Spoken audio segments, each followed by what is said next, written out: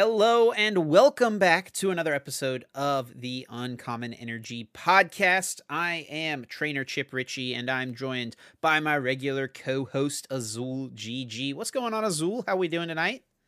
I'm doing pretty good, Chip. Been a long weekend of little sleep because I was streaming the Sao Paulo Regional Championships or doing like a restream of their stream. So big shout out to them for actually having, some kind of stream on. For sure. I was restreaming that all weekend, and I was getting up early at like 7 a.m. on like Sunday, which I'm not super used to. So a little bit of tired from the weekend. I got some sleep today though, so I'm feeling good. Had a ton of fun watching that. And yeah, how about you, Chip? I'm doing well. Yeah, I got to tune in here and there. I saw a few of the rounds. I had some stuff going on this weekend. One of my wife's good friends actually got engaged this weekend, so we had like a little engagement party with a lot of our like friends. It was a good time, and yeah, just got to hang out and watch some of your stream matches. Like I said, it seems like there was no commentary for the actual Brazilian stream setup. It was kind of interesting, right? It was just literally a webcam, and it was kind of like almost them inviting other people to stream, which I thought was pretty cool. Yeah, it was literally just like a live feed of the gameplay. Yeah, and I don't think they had any problem with anyone else just wanting to restream it and watch it. I think That was almost the Tord, intention. It Pedro, felt like. yeah, for sure. Yeah, because I think Tord and Pedro and there were some others who were restreaming it, tuning into the action and kind of just giving their own thoughts and commentary on it, which is very cool to see. To at least see a stream and then a ton of people in the community, a bunch of streamers in the community, taking advantage of that and getting some good content for sure. So, in today's episode, we've got a few things to talk about. The first thing is going to be an update to the EUIC fiasco that we discussed last weekend. Registration was really difficult, but Pokemon did something to make it sort of right, which we'll talk about here in just a moment. Next, we'll talk about a cheater, potentially. Cheater, yes, up to you to decide, who was caught on camera at Sao Paulo Regionals. And Azul was actually kind of the main one who was like, pointing it out, and your Twitter clip is kind of what got people really talking about it. And so we'll talk about that. A potential cheater on stream who did eventually get disqualified from the event. Then we'll look at the results from Sao Paulo Regionals as well. Take a look at the top decks, the interesting ones. There's definitely some really interesting ones in top 8 as well as in just the top 32. So the day 2 meta was really kind of cool to see from the Brazilian players. And then we'll, of course, have everyone's favorite segment on the podcast, Guess That Flavor Text. Right now, Azul is up 1-0, but it is my time to get one right and get on the board and tie the set up here in episode 4. So hopefully, fingers crossed, Azul hasn't thrown me for too much of a loop with whatever card he has picked. And then to close out the show, we're going to be talking about the various 1Ks that have been popping up across the country because it's a great way to play Pokemon and it's a great way to support your local stores and kind of just how you can properly prepare for a more local event compared to preparing for something like a regional championships. So yeah, I'm excited to get into this episode today, Azul, and we're going to start things off by talking about EUIC getting more registration spots. It does feel like Pokemon was listening to some of the gripes of the community based on what happened last week. Yeah, definitely. And they gave up some more registration spots. Now, it wasn't a whole ton, and there were still players left out of the registration slots. I think waves 1 and 2 were gone in 12 and 16 seconds. Yeah. I don't know about wave 3, but there was 3 waves of registration slots, and it was on April 1st, so there was always the potential that it was an April Fool's joke, but it did not happen. Thank you, but yeah, it was 50 slots each wave throughout the day. They were spread out by, I don't know, like 5 or 6 hours. And they announced the time of each wave, right? They announced the time of when each thing was going to go live, which I think was one of the major gripes from the initial registration, was that there was no exact announcement of like, hey, this is live, go crazy, or like even, hey, this will be live in X amount of hours or at X time. So they kind of recognized, I think, the mistake there, and that people just wanted to know. And even if you don't get a spot, you at least know when you have to try your best to get one, right? Yeah, I think they announced it the day before. So it would have been March 30th or 31st. I forget. Maybe it was 2 days before, but they were like, all right, April 1st, there'll be 3 waves of registration slots opening up. Here is the times for them, and we'll send out a reminder tweet ahead of time. So they definitely listened to the complaints that so many people had, and I think also we've seen a lot of Twitter accounts from people who are running some of the regionals also having like similar response and hearing the community as well, talking about letting people know ahead of time when registration will be happening for stuff like New Jersey regionals and Indiana regionals and stuff. So it seems like no one's going to be left in the dark for any of these future events, which is a big deal as well, potentially, right? And hopefully hopefully the registration slots still don't go away and uh, you know 16 seconds, a minute, an hour, whatever. And hopefully, my hope would be that registration is open for at least 48 hours. I'm hoping that the cap is big enough that registration would maintain being open for like 48 hours after it opens. That would be like an ideal world, I guess, but I guess that might be kind of hard to accomplish. But it shows they listened. A little bit. I don't think we want to give them too much credit until we see how they really handle the rest of the major events. I guess NAIC will kind of be the big tell on if they're trying to make a big difference or if they're just going to try and put more band-aids on problems. Yeah, hopefully this is I think all communication from the Pokemon Company is very welcomed by the player base because we are just so used to years of zero communication. So the fact that they were able to announce a day or two in advance of like, hey, there's going to be waves of registration. Here are your opportunities. Get in there. If they had done that from the start, I think there would be way less complaining. Obviously, the fact that the player cap still exists, it still would have inevitably sold out within seconds, probably a few minutes of each wave, assuming they do 3 waves and have the same amount of spots available just from the beginning. So to me, it really should make more space. They should book another venue hall. They obviously have the interest in the demand for something like that. And obviously you can't do that in last minute's notice, right? This is something they would have had to have chosen to do months ago, which is much harder to make that call months and months in advance, right? So I can understand from an organization standpoint how it can be tough to do that, but the demand is there. There really is no good reason that they shouldn't make more space for more players to be able to participate in these events. Yeah, I had to assume that they just thought the demand wouldn't be there, right? Whenever they booked this venue, they had to have assumed that the demand wouldn't be there. But I think it was pretty telling that it would be there when Salt Lake City happened, I think, with how big Salt Lake City regionals was. And then we saw how Liverpool went down, where there was tons of people left out of Liverpool regionals. Like that capped really fast. And I think same thing with the Bilboa special event. That capped really fast too. I think registration already happened for that, and that went away in like a minute. But they did give a date and a time for that when they're like, "Reg is going to be live here on this date at this time in this location. Best of luck." So that one capped really fast too. I think we just need to see from the next venue that gets booked for regionals or special events. It just needs to be bigger. You got to find a bigger venue. The people will show up. The players will show up. And we just kind of leave it on, I guess, the organizers to find those bigger locations for the player base. Because, yeah, the people will show up. You just have to have a place to put them. So you missed out on registration in the initial wave because things got announced early morning Pacific Coast time and sold out by the time you were, able to get news of it happening. What was the process like for you between the 3 different waves of trying to secure a registration spot for EUIC? Was it like stressful? Each wave went up. You're like, it's like real gamer moments trying to click through the pages quickly, check all the boxes, enter all your info. Was it like a stressful process? Not really, because I at that point, actually even before EUIC was announced and registration happened, like if I had initially been told that there was very, very limited seats, then I probably wouldn't have even tried to register or go to begin with. But after I started to develop some plans with some other players that I plan to be staying with and everything, I was like, okay, now I'm kind of committed to going at this point.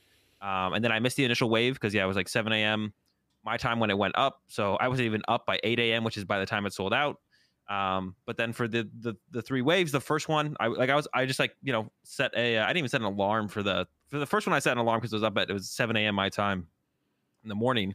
So that one I set an alarm for around like 6:30, got up, was on the computer, But yeah, in the first wave, I didn't check one of the boxes, so I missed that. I don't know if that was the difference maker Not a overall. real gamer Yeah, moment. but I just didn't see it. It was the one at the top of the page. There's like two on the bottom you have to check, but there's one at the top of the page after you click register. And I just scrolled past it immediately and went to the bottom of the page, went checkbox, next. And I was like, wait, Rookie you missed it. I was like, oh mistake. no.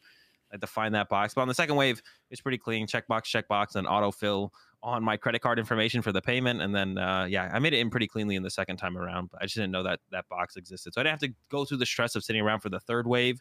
Thankfully, a lot of people did. A lot of people missed. And that kind of sucks. I think for these kind of events in general, you should definitely, if they think there is a possibility that there is going to be, if they don't get enough seats that they think the registration might hit the cap, because there's always going to be a cap no matter what, right? Like even at events with huge halls and that don't hit a cap, and then a ton of people show up, there's still a cap, right? You can only fit so many people in these venues. You can't like have 4,000 people in a venue hall that seats like 2,000, right? So there's always a cap.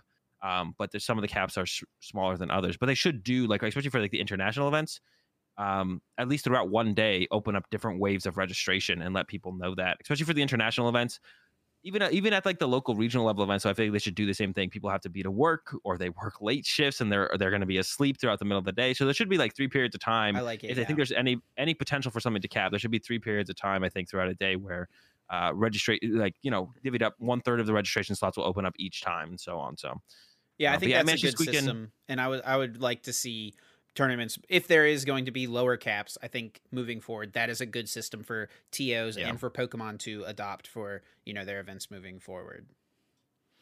And then moving on to some shady dealings down in Brazil. Shady dealings caught on camera. That's right, a cheater potentially caught on camera in Sao Paulo this past weekend. So like we said, you streamed the whole event, and you were kind of one of the first people to catch on to what exactly happened in this instance. And I posted your your Twitch clip on the Uncommon Energy Twitter, and it seems like it went pretty viral within the Pokemon community. That clip, I think, has like 15,000 views right now, a bunch of likes and stuff like that. A lot of people commenting on it and interacting with it. A lot of people had a lot of things to say. So why don't you just kind of fill us in on what the situation was on stream, leading up to the supposed cheating incident, and what exactly the supposed cheater did that warranted their eventual disqualification from the event. Yeah, so I mean, I was just streaming the event. I remember the round 2. I remember I going into it was like, okay, they need to go into the turn. I was like, all right, they need to get 9. And they actually didn't even need to take a knockout this turn. They had to take a knockout this turn or the next turn. But if they didn't do it next turn, they could have been in more trouble. There could have been plays made where I think it was up against Ricardo Toddy, who got second in the event overall. They had a Mew VMAX in the active, and I think maybe there was 2 prize cards left for the Malamar player. So maybe the Mew could have got retreated to an Oricorio. So it was a good time to just get the knockout, right? And I remember when I initially saw them look at their hand, I was like, okay, I don't think they have it. They have a Drizzile, and they had made a mistake earlier with a... I just want to clarify, too. It was like also in turns, right? So time had been called. Ricardo had won game 1, and then the Malamar player, who is the supposed cheater, was going to be turn 1 of time. So... the way that the Pokemon TCG works in best of 3, 50 minutes, it goes to time plus 3 turns, and then at the end of 3 turns, if there is no winner and someone won game number 1, the person who won game number 1 is declared the winner of the match, right? So basically this Malamar player is playing for either I win this game and we tie, or if I don't finish the game in time, or if I have somehow lost, which I don't actually think it was possible for Ricardo to have taken enough prizes to win based on the scenario. So basically, in this situation, the only chance that the Malamar player had was to try to win that game and get a tie for the match. Yeah, exactly. It could end up with a tie or Ricardo winning. There wasn't like a different, what's it called? But yeah, I initially noticed in their hand, I was like, because they had missequenced earlier and put a Drizzile in play when they shouldn't have. Now they had no Sobbles for Drizzile. So when they initially looked at their hand, I was like, oh, there's a Drizzile in their hand. They're getting punished, right? That was my initial thought. And then they went through their hand and counted out, and they attacked, and they played their whole hand down, and they hit for 9 Rapid Strike cards. And I was like, wasn't there a Drizzile in the hand there? And then I thought nothing of it after that. I let it, they got their win initially, and then someone in my chat was like, "No, I think that was a Drizzile." So we went back and rewatched the turn, and yeah, there was a Drizzile in those 9 cards, and they needed 9 Rapid Strike cards to get the knockout there, and they only had 9 cards in hand. One of them was a Drizzile, and not with just that, the fact that Drizzile is not a Rapid Strike card, and you needed 9 of them, but the way they played out their hand and the way they hesitated and kind of just, and I explained it way better in the clip. It's when I went back and rewatched it, I noticed all of these things about how they kind of played out the hand and thought about the hand and looked at their hand and how they just shifted their cards around in their hand. It definitely very much looks like the player did it intentionally, which is cheating. After looking back on it, I definitely think that they cheated and did it on purpose. And I don't think there's really any two ways around it. They did get DQ'd from the event. We don't know for sure it was for that, but it definitely seems, fairly likely. Yeah, they were DQ'd 2 rounds after the event happened, and then so the result of the match was that I think it was one round. It was in the next round, I think. Well, no, because I think they got DQ'd at because the picture I saw said that their record was 4-2, disqualified, and this really? happened when they were 4-0. I'm pretty sure that's what I remembered seeing, but maybe not. That might have been possible. But I'm pretty sure with the way that the software works, I'm pretty sure, because I think they gave Ricardo the win instead of a tie, like it was initially recorded. But the way their software works, I think they can only go back 1 round. Right. To change someone's record. So it would have had to have been the next round. Yeah, I'm going to try to find the picture really quickly to verify. But regardless, it does, this person did get disqualified from the event inevitably. And we don't know without a shadow of a doubt that it was because of this, but it makes sense, right? It seems like that is what it would be. Yeah, okay, so this picture of the player's name. Maybe they went back and gave Ricardo the win because it was impossible for their opponent to have won, and then later on. So they did get disqualified during round 6 or at the end of round 6, somewhere in there, because their name crossed out on the Arcanine Labs pairings is at the end of round 6, right? Their record is shown as 4-2. So this happened when they were 4-0, this incident. So what could have happened is this event, went down on the stream and they see that this should have been a win for Ricardo. So they fix it right away because that's an easy fix. They see that the player who cheated or, allegedly cheated, moved these cards around in this way. It looks pretty shady. So we'll maybe keep our eye on this player. And then potentially, so they fix the round for Ricardo for the opponent in round 6 or round 5. And then the next round, they're just kind of keeping their eye on this player. And maybe something else happened that led them to believe that they could have been cheating. And that at that point, a disqualification was given. But this is all speculation, of course. It would feel weird for them to be disqualified a round after the supposed cheating event happened, because then if you think they cheated, you're just if you think they cheated, you should disqualify them on the spot. You shouldn't let them play one more round and then be like, okay, yeah, we'll disqualify you from the event, right?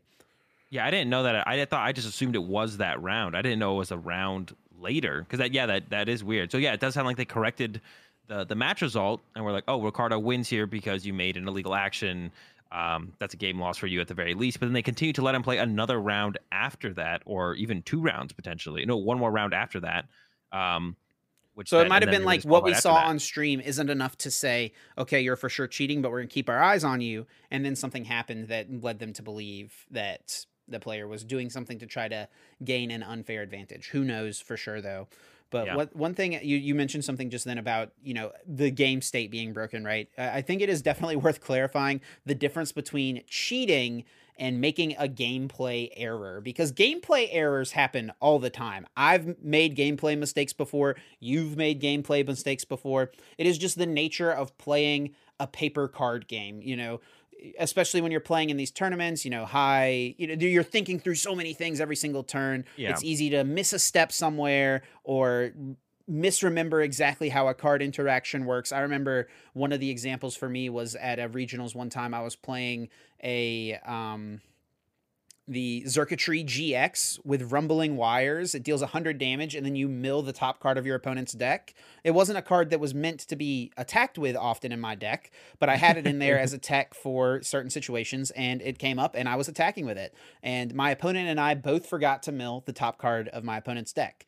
That is a gameplay error. That is not me cheating by not milling the top card. That is us both misremembering. It is on me as the player more than anything, but we realized it. We called a judge over. They fixed the situation, and the game went on. And we both got a warning because we failed to maintain. Both of us got a warning because we failed to maintain the game state. It's on both players. And there's definitely a difference between something like that and then setting your cards out in a way as to hide the Drizzile back there to make it seem like it's a rapid strike card, right? Yeah, exactly. Yeah, I think a lot of people, and for anyone out there who is like one of those people, and they comes up all the time where someone sees a mistake and they're like, oh my gosh, they're cheating. If you think they're cheating, then you think they should probably be banned, right? For the most part, if someone's actually cheating, they probably should be banned from the card game, right? And if you're saying you've never made a gameplay error, well, then you're lying to yourself.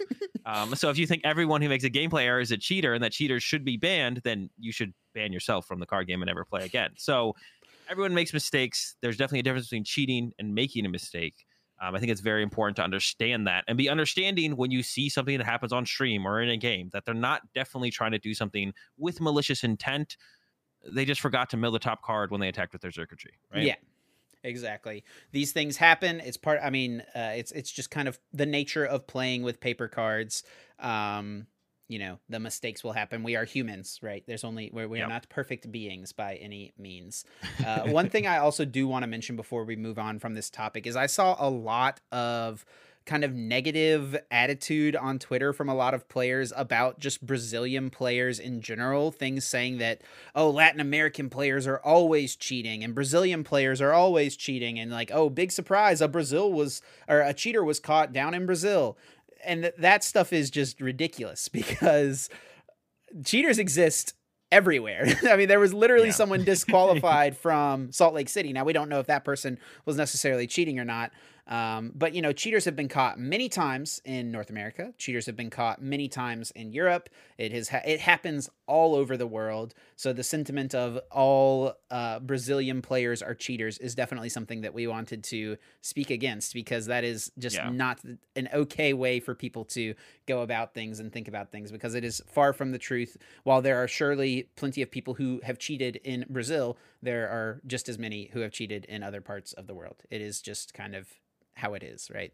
Yeah, just definitely an unnecessary negative mindset to have. Same thing with just like seeing someone make a gameplay or just assuming they're cheating and then starting a witch hunt and everything. Be like, just no need for that in the Pokemon community for sure. So enough of the negativeness happening in Sao Paulo. We've dealt with the shady dealings on stream. Speaking of shady dealings on stream, though, the first place Arceus Inteleon deck definitely used plenty of shady dealings, but the legal versions, Bruno Sermon won Sao Paulo Regionals with Arceus Inteleon in a really straightforward and consistent list, I'd say, Azul. Yeah, it's really funny to kind of see it. This is what I mentioned a couple times about the deck already, is that like it's kind of like the way Arceus Inteleon has developed, or Arceus in general. It started out with Duraludon Arceus, and then we had like Arceus Birds, and then we had Arceus Inteleon, but then I feel like it felt like it moved past Arceus Inteleon a little bit, and we're getting to the Arceus Moltres, Arceus with Crobat VMAX, Arceus with Zapdos, but the Bruno Malamars. Kind of sticking with one of the classics, I feel like, and actually one of the more popular ways to play Arceus in Japan, I think, as well as it has been for a while, is just Arceus Inteleon. And yeah, their list was super straightforward, super consistent, very good player as well. This is their back-to-back Sao Paulo regional champion. They also got second in the Players Cup as well. Yeah, not with Arceus Inteleon, but with Spiritomb, right? So yeah, very, very good player. Obviously playing a very consistent, straightforward list with just enough options to make sure they can win games. So it was really cool to see them to take the dub. Just like, and I think now we've seen all 4 regional championships be won by players who have won major events in the past, right? Every Yes. every person who won a regional championship in these last 4 weeks have all won major events in the past. So once again, still proving that the skill is very much intact in the game for sure. Definitely. And I feel like that was a complaint of the format coming into this regionals block we just had, which, by the way, what a crazy few weeks we've had, right? We had Brisbane regionals, Salt Lake City regionals, Liverpool regionals, then Sao Paulo, back to back to back to back. Like that doesn't happen very often, even, in previous seasons and stuff like that. So it was Yeah. definitely very cool to see. And also, each region got a regional championships right around the same time. So I think that was also pretty cool that everyone had an opportunity to get back into official competitive Pokemon play for the first time in a couple of years. Yeah, really cool. I'm sure they did that on purpose too. Just like 4 weeks in a row, each region got a regional. So it's definitely cool to see. Not as much development across the meta as in general as I thought there would be. There was a lot of cool decks. Two of them that were not as cool, where there was two Mew V Maxes, one second place, one top four, from Ricardo and Fabrizio. Fabrizio top four. Ricardo got second, losing to Bruno. And there were a couple different things going on in the list. Both only played 3 Cram-O-Matic, so cutting back on the crams over the Rotom phones initially, and then Fabrizio played the Tower of Darkness. Ricardo sticking with the more traditional Rose Tower and the old Cemetery. And then Fabrizio also had a Judge in their list as well, which is pretty cool. The rest, besides that, I mean, it's kind of Mew VMAX, but those are kind of the standout cards. Anything else really draw your eye?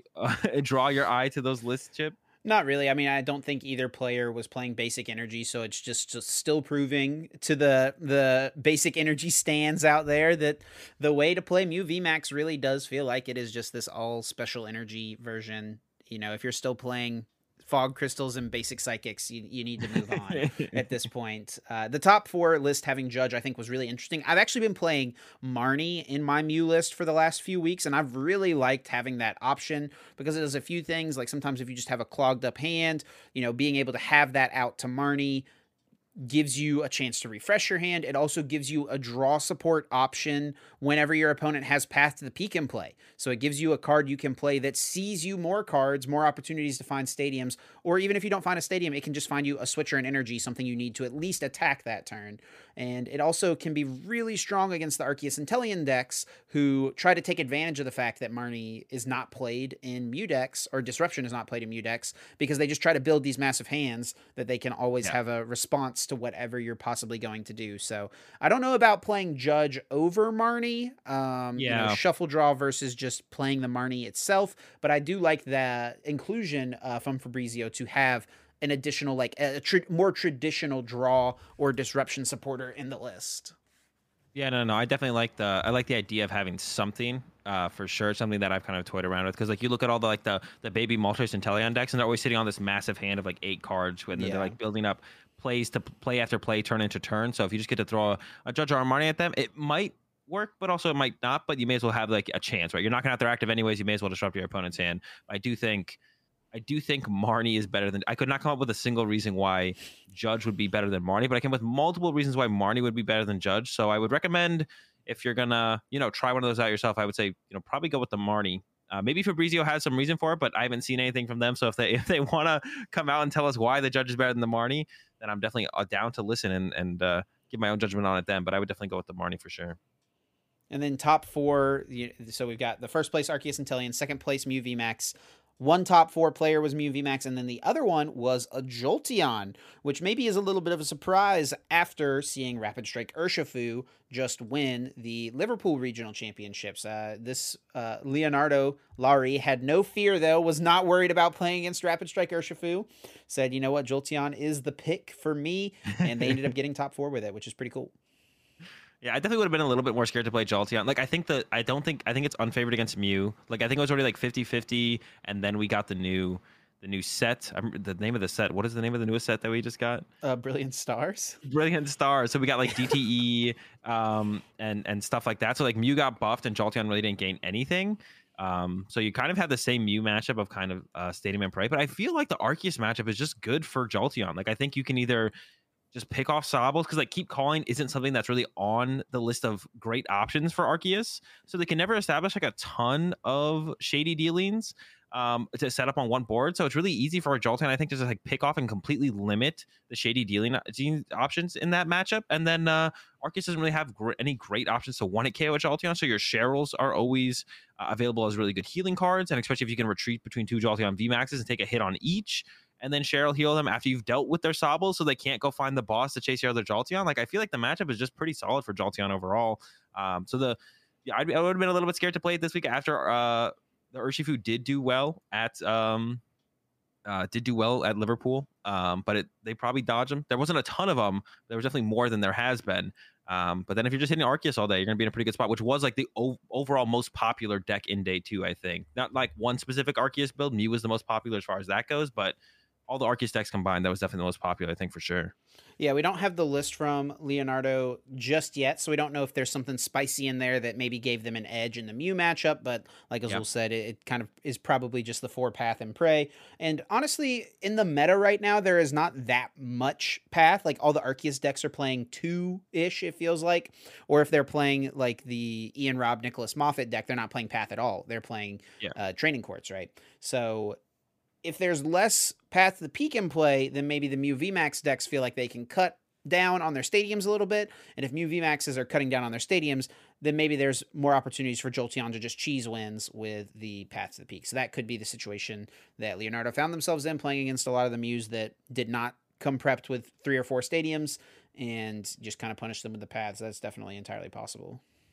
Yeah, it's possible. That's the way it went. And speaking of, Ian's and Nick's deck from Salt Lake City, there was 2 of those, very similar to those builds played that made top 8. We got, I believe, Pedro's list, but we do not have Paulo's list. It could be, for all we know, the exact same 60, but the only real difference, and that is the Arceus Inteleon Zapdos V, Moltres V, and 2 baby Moltres. So you just kind of have like a wide array of attackers to kind of deal with the meta, and just kind of, if you draw well and draw into the cards, sequence it right to give yourself the best odds to try to draw into everything, you kind of always come out ahead in the prize race against like the Arceus decks and the Mew VMAX. Actually, both of these decks did lose to Mew VMAX in top 8. They're not as consistent as Mew VMAX or as explosive, so Mew VMAX is still about a 50-50 in the matchup, but you definitely have a lot of options with the decks for sure. So yeah, we don't have Paulo's list, but Pedro did have the B-Barrel on there, which was cool to see. Yeah, kind of the mix. It was almost like a mix of like Xander Perot's top 8 Salt Lake City deck, Xander and Rahul Reddy and John Ng and them, the group that played that deck, and then Ian Robb and Nick Moffat's deck, kind of leaning more towards Ian and Nick's, I would say. Just the inclusion of Bibarel in Arceus. I've heard some people saying that they just think Bibarel is the way to play Arceus, that they don't even like playing Inteleon with it. Obviously, Inteleon did just win this tournament, so it is obviously still good, but I think that, not playing Inteleon and favoring Bibarel is definitely an option. And there was a player in top 8 with an Arceus deck that did not play any Inteleon, and that is Dalton, who made top 8 with Arceus Urshifu, no Inteleon, but Bibarel was the draw support option and also had 4 Battle VIP Pass. And then the attacking lines besides Arceus were a 2-1 Urshifu VMAX and a 1-1 Crobat VMAX, which is super interesting. Yeah, definitely interesting. So they got the Urshifu in there, of course, for the mirror match. I think they did end up losing to Bruno. Bruno did include a Dunsparce in their list. And I guess the one interesting card in Bruno's list, not to say their deck wasn't good, wasn't super interesting, kind of vanilla, very vanilla Arceus V-Star Inteleon. But they did have that Collapse Stadium there, which can be cool to limit your opponent's options of what Arceus they can kind of pick on. Either get rid of a V or a damaged V-Star or something like that. But they did have the Dunsparce in there, and they did manage to take down Dalton. But yeah, they had the 2-1 Urshifu, and they had the 1-1 Crobat. So they had, like, I think with just the Urshifu, they definitely would have been struggling. Just like Arceus Urshifu would have been struggling against the Mews, but the 1-1 Crobat gives you like some more depth to the matchup for sure. The Crobat VMAX. I was actually testing out an Arceus Crobat VMAX deck pre-Salt Lake City. I felt like the Mew matchup wasn't quite there despite having it, but you definitely need something, and it definitely makes it a lot harder for the Mew deck to kind of deal with. You can't like play as easily into like your quad fusion strike energy play, because then if they have the Crobat to follow up and you're attacking with a Mew VMAX, that can make things awkward.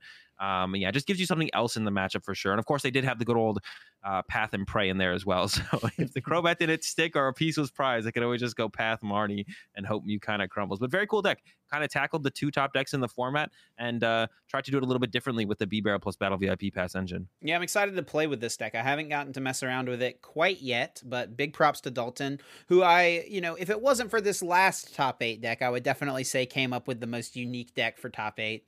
But the most unique deck that made top 8 is without a doubt the Whimsicott Arceus. Whimsicott V-Star. Very cool card, and I think a lot of people, when they have seen this card, recognize like, okay, yeah, this is pretty good. The cards that have been similar to it in the past, like Giratina EX, have been good at times. And it was almost one of those cards that it felt like it was going to have its time at some point. So I guess the question, Azul, is like, was this Whimsicott's time, or was this tournament run just kind of a little one-off fluke? Maybe people didn't exactly know how to play against a deck like this.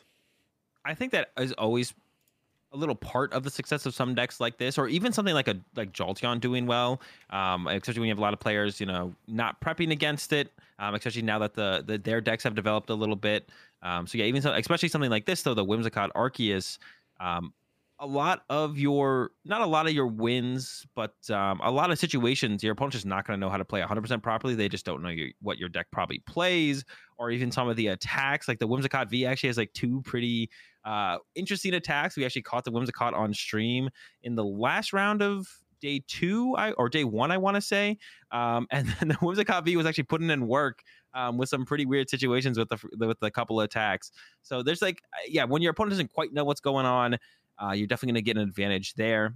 The deck does seem solid, though. I think your Mew VMAX matchup seems really good. If you get off the Whimsicott and start attacking, you have a ton of energy disruption from the fans and the Crushing Hammers to even playing the Yveltal. I think the biggest thing is just like, how good is your matchup up against other Arceus decks? And if we see more people go back to kind of that more vanilla build of Arceus and Teleon, I think that's where the Whimsicott deck will definitely struggle against something that's so straightforward and consistent. You throwing out these cheesy attacks and these Crushing Hammers and stuff like that isn't going to be as effective as against stuff like that. But against Mew VMAX and some of these more fragile Arceus builds, a Crushing Hammer heads here or there is a lot bigger of a deal. And I think it can definitely hang with those kind of Arceus builds. It especially definitely seems to be able to handle Mew pretty fine. Yeah, I think definitely something we need to remember to do as well, that I should have done when we first started talking about this deck, is reading the cards, because not everyone is going to necessarily know what the heck Whimsicott V-Star does. So it's Trick Wind attack, deals 160 damage for a Psychic and 2 colorless, and then during your opponent's next turn, they can't play any Pokemon tool or special energy cards from their hand. So obviously, with the most popular way to play Mew VMAX being the all special energy variant, if you're playing all the energy hate like Azul mentioned, locking them out of attaching energy can just win you the game. And its V-Star power is actually super strong. And we actually saw the game that you watched on stream. The V-Star power attack came in and actually won the player the game. Fluffball Star, for a Psychic energy, it deals 60 damage to one of your opponent's Pokemon for each energy attached to this Pokemon. And Double Turbo Energy counts as 2 energy attached. And I think in the instance where the game you were watching, the player won by knocking out a Crobat VMAX and did like 360 damage to it or something. There was so many energy on that Whimsicott, right? Yeah, they just started loading him up, and I didn't see or know what was going on at first. And then the Yveltal got knocked out, and then they went Raihan and put another energy on it. They had 6 of them on there, 2 DTs, 2 basic psychics, and then they just went 1-hit KO.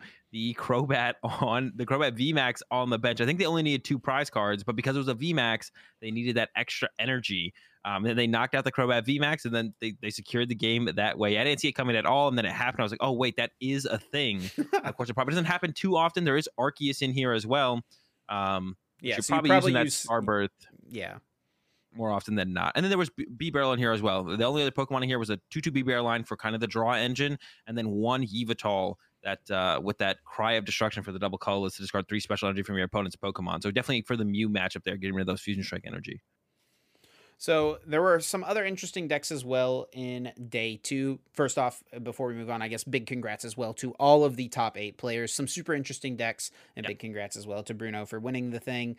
But yeah, interesting decks in day two. Ninth place was an Urshifu box. I know you were really excited about this deck because it kind of looks like a Sylveon VMAX deck, but it doesn't play Sylveon VMAX. It plays all the other stuff that normally goes in Sylveon, all the other different types. It's like a rainbow deck, but no Sylveon.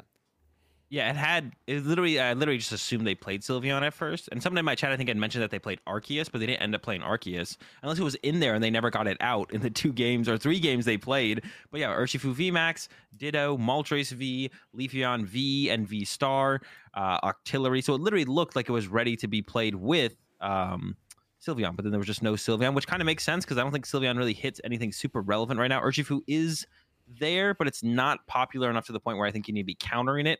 I think with Urshifu, if you're a little bit more consistent and aggressive build like this, you can beat other Urshifu decks just by simply taking away all their Sobbles and just sniping all those things off the board. You don't need to be able to one-hit KO their VMAXs. So it was a really interesting deck. They ended up 9th place. Yeah, no Sylveon, but basically was a Sylveon deck, it seemed like. We had some other familiar faces in the top 32, 2 Ice Riders, and then 2 Gengars. What do you think, Chip? You think these decks can still kick it with the top dogs, or are they kind of on their way out? I mean, I think Gengar is still fine. To me, Gengar is definitely the least consistent of the popular decks, and so there, I think, will just inevitably be in this format players who make top 32 and maybe sometimes even top 8 if they draw hot enough throughout the day. You know, to make a deep run in any tournament, it's got to be your day. You got to be hitting the right cards at the right time. You know, this is a game of variance, and if the variance is on your side on any given day, if you're riding the wave, you're going to make a deep run. And Gengar is extremely powerful when it sets up, but that is the asterisk next to Gengar. It just sets up less consistently than the other best decks. So you will lose games that you would normally be favored to win just because of your poor setup. So that's why I think a lot of players steer away from Gengar, but it's definitely got its fans, and those players are going to keep playing it. And just because, you know, if you're riding the wave and making it happen, you can still definitely make a deep run with the deck, even though it's probably a little less consistent than some of the other choices. Yeah, I agree. And I almost kind of feel the same. I think Ice Rider's main problem is kind of like the same thing. Not with inconsistencies, but like you're so reliant on your Ice Rider just not getting KO'd. But then I think one of the biggest things almost is just like when you go second against Arceus, they can just go turn 2, Choice Belt, boss KO your Ice Rider V, which they can't. The Arceus can't really do that against other Arceus because it has that 220. If you play the Zigzagoon, you can pull it up, but now you need like an extra piece. Right. And that's like a pretty big deal when you're using Starbirth. So yeah, I just feel like both those decks, they're like solid, and I feel like you can do well with both of them, the Gengar and the Ice Rider, but I feel like in general, both of them come up a little bit short, like kind of too often. And then other interesting decks in the top 32. We had an Arceus Duraludon in there in the top 16. I think that's a deck that a lot of people had kind of written off at this point in the format. It was still pretty popular that first weekend of regionals. It showed up a little bit in Salt Lake City, but was pretty much nowhere to be seen in Liverpool. It really feels like even in online tournaments, people aren't playing it quite as much. But Joao is a player who made top 16 with it, which is pretty cool. You know, that's another little deck to pop back up in there. And then also a Malamar getting top 32, which we were really high on that deck going into this weekend. We both pegged it as a deck that could do really well. You know, it just came off of a second place finish in Liverpool, as well as another top 8 where Joe Bernard went 9-0 with the deck. I do still think Malamar is really good, but it is a little puzzling to me why it didn't do a little bit better at this event. What are your thoughts, Azul? Yeah, and it's definitely one of those decks where I think it was like the second most popular deck in day 2 at Liverpool as well. Of course, Arceus variants is more popular, but if you break down the Arceus decks, Malamar was the second most popular deck in day 2. Yeah, I don't know. I think it's one of those things where it's one of those decks that I think it is still really, really good. Maybe there was some Malamar hate, and Diego was on the winning in and lost the winning in to Ian Fukuda, and Fukuda is the one with the Sylveon VMAX, not Sylveon VMAX, Urshifu box deck, who got 9th. So if Diego had won that game, they would have been in top 8. I think it's maybe just one of those decks where it's like it'll have its tournaments now and then, but maybe it's just kind of like maybe it's just not like maybe in Brazil they just don't like playing Malamar. I don't know. Maybe there's some stigma around Malamar where everyone there thinks it's bad or something, right? I think it's taken a little while for it to catch on. everywhere else in the world. So maybe they just haven't caught on to liking that much. Maybe there's some Malamar hate going on as well. I think there is another Arceus Duraludon in top 32. One of them did make top 16. And I did hear about someone playing Arceus Duraludon who I'm pretty sure made day 2, who was playing like 3 Avery. And that's, of course, a very good card against Malamar. I actually expected to see more Avery in some of the Arceus Inteleons, but I'm pretty sure pretty much no one played it. We did see the collapsed stadium from Bruno, and both those cards are very, very good against Malamar. I thought we were going to see a little bit more Arceus Inteleon playing the Avery as a card that I've been kind of theorizing in the deck for the Malamar matchup. But I mean, if Malamar's not going to show up, there's definitely no reason to play it. And Malamar did not really show up at this event. And I don't really think like anything changed to the point where it's a bad deck. Maybe some of them struggled with the Urshifus. I could see that. And no one was really bringing that Manaphy, which I think you should also be bringing. I think we mentioned that last week. Yeah. If you're going to play Malamar, play the Manaphy. Yeah. And maybe that's why it struggled. Yeah, Dalton actually, who played the Arceus Urshifu deck in top 8, was playing Avery. So against Rapid Strike Malamar, if you can just go Avery plus G-Max Rapid Flow in a turn, like that is insane. Like that just destroys Malamar. There's nothing they can do about that. Yeah, they're cooked after that one. So yeah, stuff like that. If there's enough decks, and of course Malamar doesn't like destroy the other Arceus variants. They're still pretty close, slightly favored maybe, and against Mew it's still a pretty close matchup. And there's a little bit more inconsistencies with the Malamar deck sometimes in those two as well. So, yeah, maybe there was a little bit too much Malamar hate just from just enough decks to kind of keep them out of the day 2. And then one last interesting deck that made top 32, one of your favorites, Azul, Leafeon VMAX. Come on, you know you love it. Nope. I mean, that might just be their deck that they like playing. Leafeon VMAX is not good. I don't care that it made day 2. It's back, guys. Congrats to them for making day 2, of course. And, you can play any deck you want, but it doesn't make it good. Leafeon VMAX is still rubbish. I will say, I feel like Leafeon it was really popular for a while, but then it saw a pretty steep decline in play after Fusion Strike came out. It was pretty popular during the Evolving Skies format, but it just has an abysmal Mew matchup. So maybe this player was like, you know what? There's less Mews running around than there ever has been, it feels like. So maybe it's my time to play this deck once again. And in theory, it probably does okay against most of the Arceus decks. Like you can one-hit KO Arceus V-Star pretty reasonably with your Tool Scrapper, right? Getting rid of those big charms. Arceus V-Star does have 2 retreat. You've got your Inteleons to get the extra damage out there. The Leafeon V-Star has one of the most powerful V-Star powers, so you've kind of got that ability built in there as well to give you that, research plus gust effect potentially, right?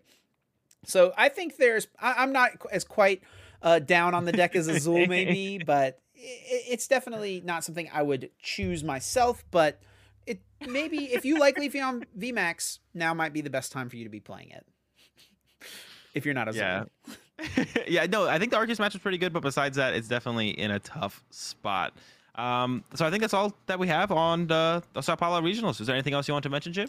No, it was big congrats to Bruno on the win for sure. Lots went down this weekend with all the allegations and stuff, players getting disqualified, but in the end, Bruno takes away the win. So huge congrats to Bruno. All right, yeah. And then let's move on to Guess That Flavor Text. Everyone's favorite. Everyone's favorite segment. So it's my week, or my turn this week, to give Chip a flavor text. I'm currently up 1-0, but this is Chip's week to even it up. This is week 4. This is Chip's week to even it up. I'm not technically ahead yet.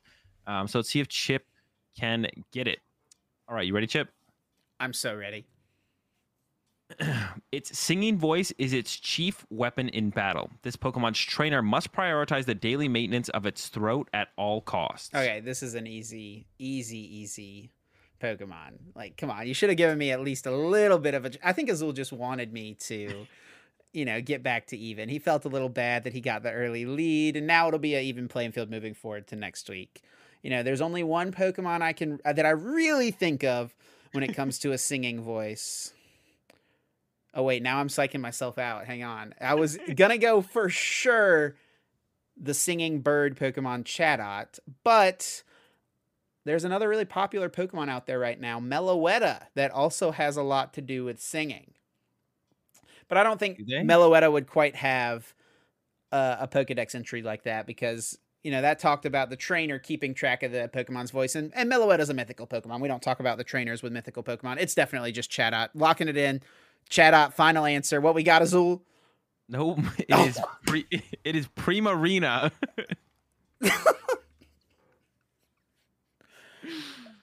That is not a chat. No, definitely not. I don't even know what Primarina is. You look at it and I'm not sure. It looks like a weasel, an underwater like weasel It's or like a something. I don't even seal. know. It's like a seal. Oh, yeah, but it looks kind of like it looks weaselly if you look at But it. it's a Like, seal. okay, it's a seal. I can see the seal now. Aren't It's got a lot seals going just on. really sea weasels? With the name, it makes sense. That makes sense. Seal, weasel. Weasel. Maybe that's the origin of the name, and we just realized it ourselves. Maybe seal weasels. All right. Well, Seals are just weasels. I went really confident into that with Chatot, Yeah. and I mean, that was solid. I didn't even think about Chatot until you said it. I was like, oh, that does kind of make sense. I don't think Meloetta sings, but maybe it makes music. So I don't know. It's a good thing you steered away from Meloetta. I got to study or something this week. I got 2 weeks, okay, and I got to give you a hard one next week. All right, go for it. Dang it, man. Dang it. All right, but moving on. The next thing we're going to talk about is just kind of local tournaments, and specifically a lot of 1K tournaments popping up, 2Ks, whatever. These bigger kind of local tournaments that are kind of taking the place of League Cups, it feels like right now. I know a lot of League Cups used to kind of sync together with 1K tournaments that stores would have, so they'd make their League Cups 1Ks as well. But now we're seeing those kind of independent of official Pokemon tournaments, a ton of, again, a ridiculous amount of 1Ks. Like on Twitter every day I'm seeing like, or over the weekend, this is what I played in my 1K, top 8 in my 1K, won my 1K, got the finals in my like. There's so many 1Ks going on, which is great to see. A lot of it gives like a players a good reason, especially the more competitive players, get out there and go to their local game shops and play in some of these tournaments. What do you think, Chip? Are you a big fan of the 1Ks? I know you've been participating in quite a few yourself. Yeah, I'm a huge fan. I've actually just been kind of playing in more local tournaments. The only 1K I've really played in recently was the Full Grip Games one at the very start of the rotation, right? That you and I played in the finals of that one, which we don't have to go into detail about what happened in that, but Azul did win. Anyway, yeah, I'm a huge fan of the 1Ks because it does a few things. It gives local players a competitive way to play Pokemon, because a lot of stores, even through the pandemic without official events, a lot of stores will still have a little Pokemon night at their local store, and a lot of players have picked up Pokemon over the last couple of years and have never had an opportunity to really play it in a competitive setting. Maybe, on your Pokemon night, there's like a little 8-man running, just 8 players playing for, a few packs here and there, but putting some prizing on the line, putting some cash up top is definitely something that's going to get a lot of people traveling to your event from, across your state or even outside of your state a lot of times. And it's a great way for newer players to get a competitive experience. And it's a great way for just players in general to support their local game stores, which I'm always a huge fan of. Any way that players can support their local game stores, I think is a great thing to do.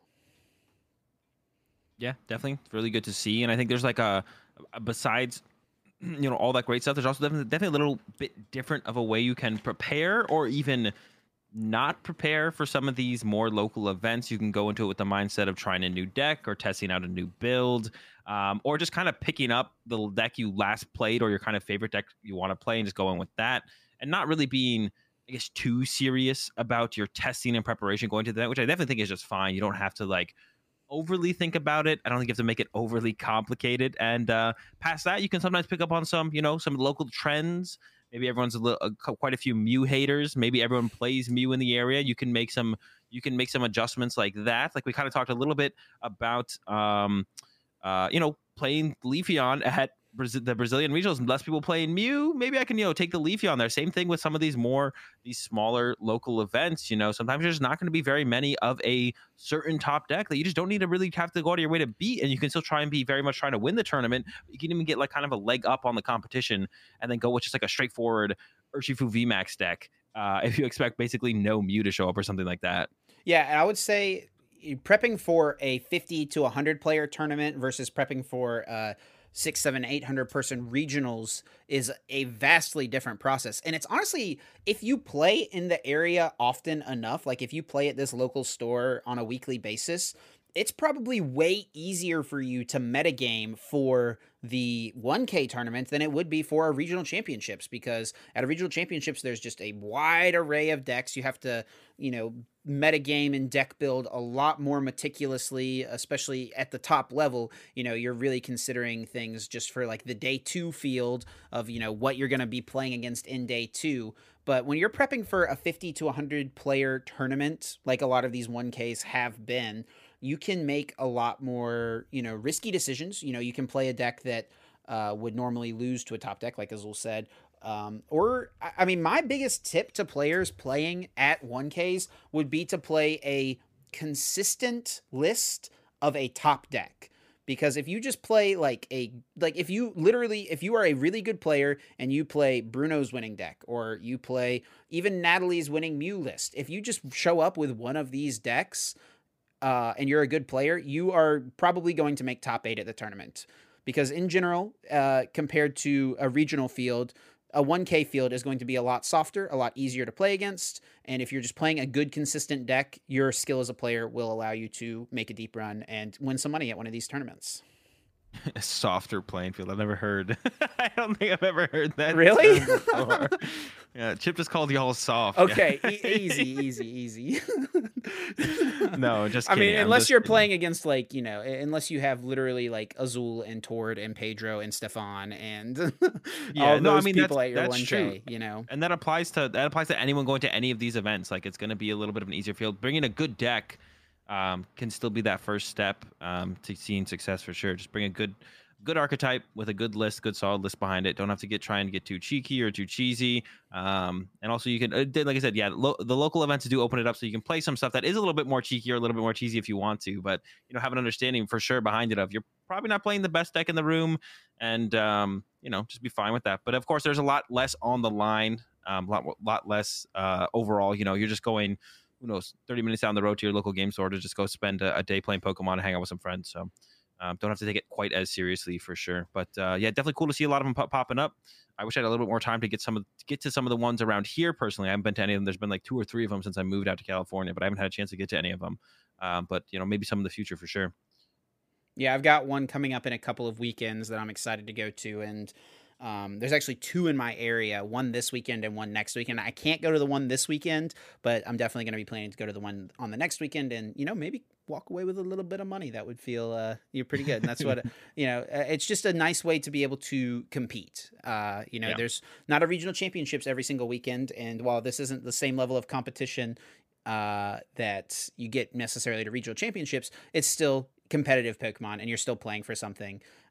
Something else I love about this, I don't remember if I said this or not already, but this is just a great chance for a lot of the newer players to be able to compete at a Pokemon tournament, because not everyone gets to regionals every single year, right? You got a lot of, good, I know there's a lot of good, solid players in my area who would probably see solid finishes if they could go to regionals, who just because of work or because of family or travel constraints, money constraints, whatever it is, they don't get to go to regional championships. And so they show up and do really well at the local events. And, that this is their competition. So I love 1Ks for so many different reasons. If you have 1Ks happening in your area, check your local stores, see what they're doing, try to go out, show support, and, get a little local competition. Yeah, definitely. And I think that is going to do it for the cast this week. Thank you all so much for listening. If you are listening on a podcasting platform such as Spotify, Apple Podcasts, Google Podcasts, whatever it may be, please be sure to leave us a rating as well as a review. It goes a long way. It only takes a second or two, and it really is a super easy and quick way to show your support for us. You can also check out the YouTube channel, and if you are watching this video version here on the YouTube, thank you guys so much for subscribing, for liking these videos, for sticking around. I've been experimenting with posting some videos during the week as well. So if you want to just see little highlights from the podcast, if you don't catch the whole podcast necessarily, you just want to see little clips here and there, I've been messing around with putting those on the YouTube as well. So you can find the podcast on all social medias, YouTube, Twitter, and our TikTok as well. Haven't done too much with the TikTok yet, but I've got some ideas of what we're going to do moving forward. So yeah, big thanks to everyone for showing their support. You can find us every single Tuesday morning, 7 a.m. Eastern Time on your favorite podcasting platforms, as well as here on YouTube. And good luck to anyone playing in any locals, any 1Ks, whatever is going on this weekend. Azul, any closing thoughts? No, that's gonna do it for me, Chip. Yeah, thanks all for tuning in, and we'll catch you next week. Peace.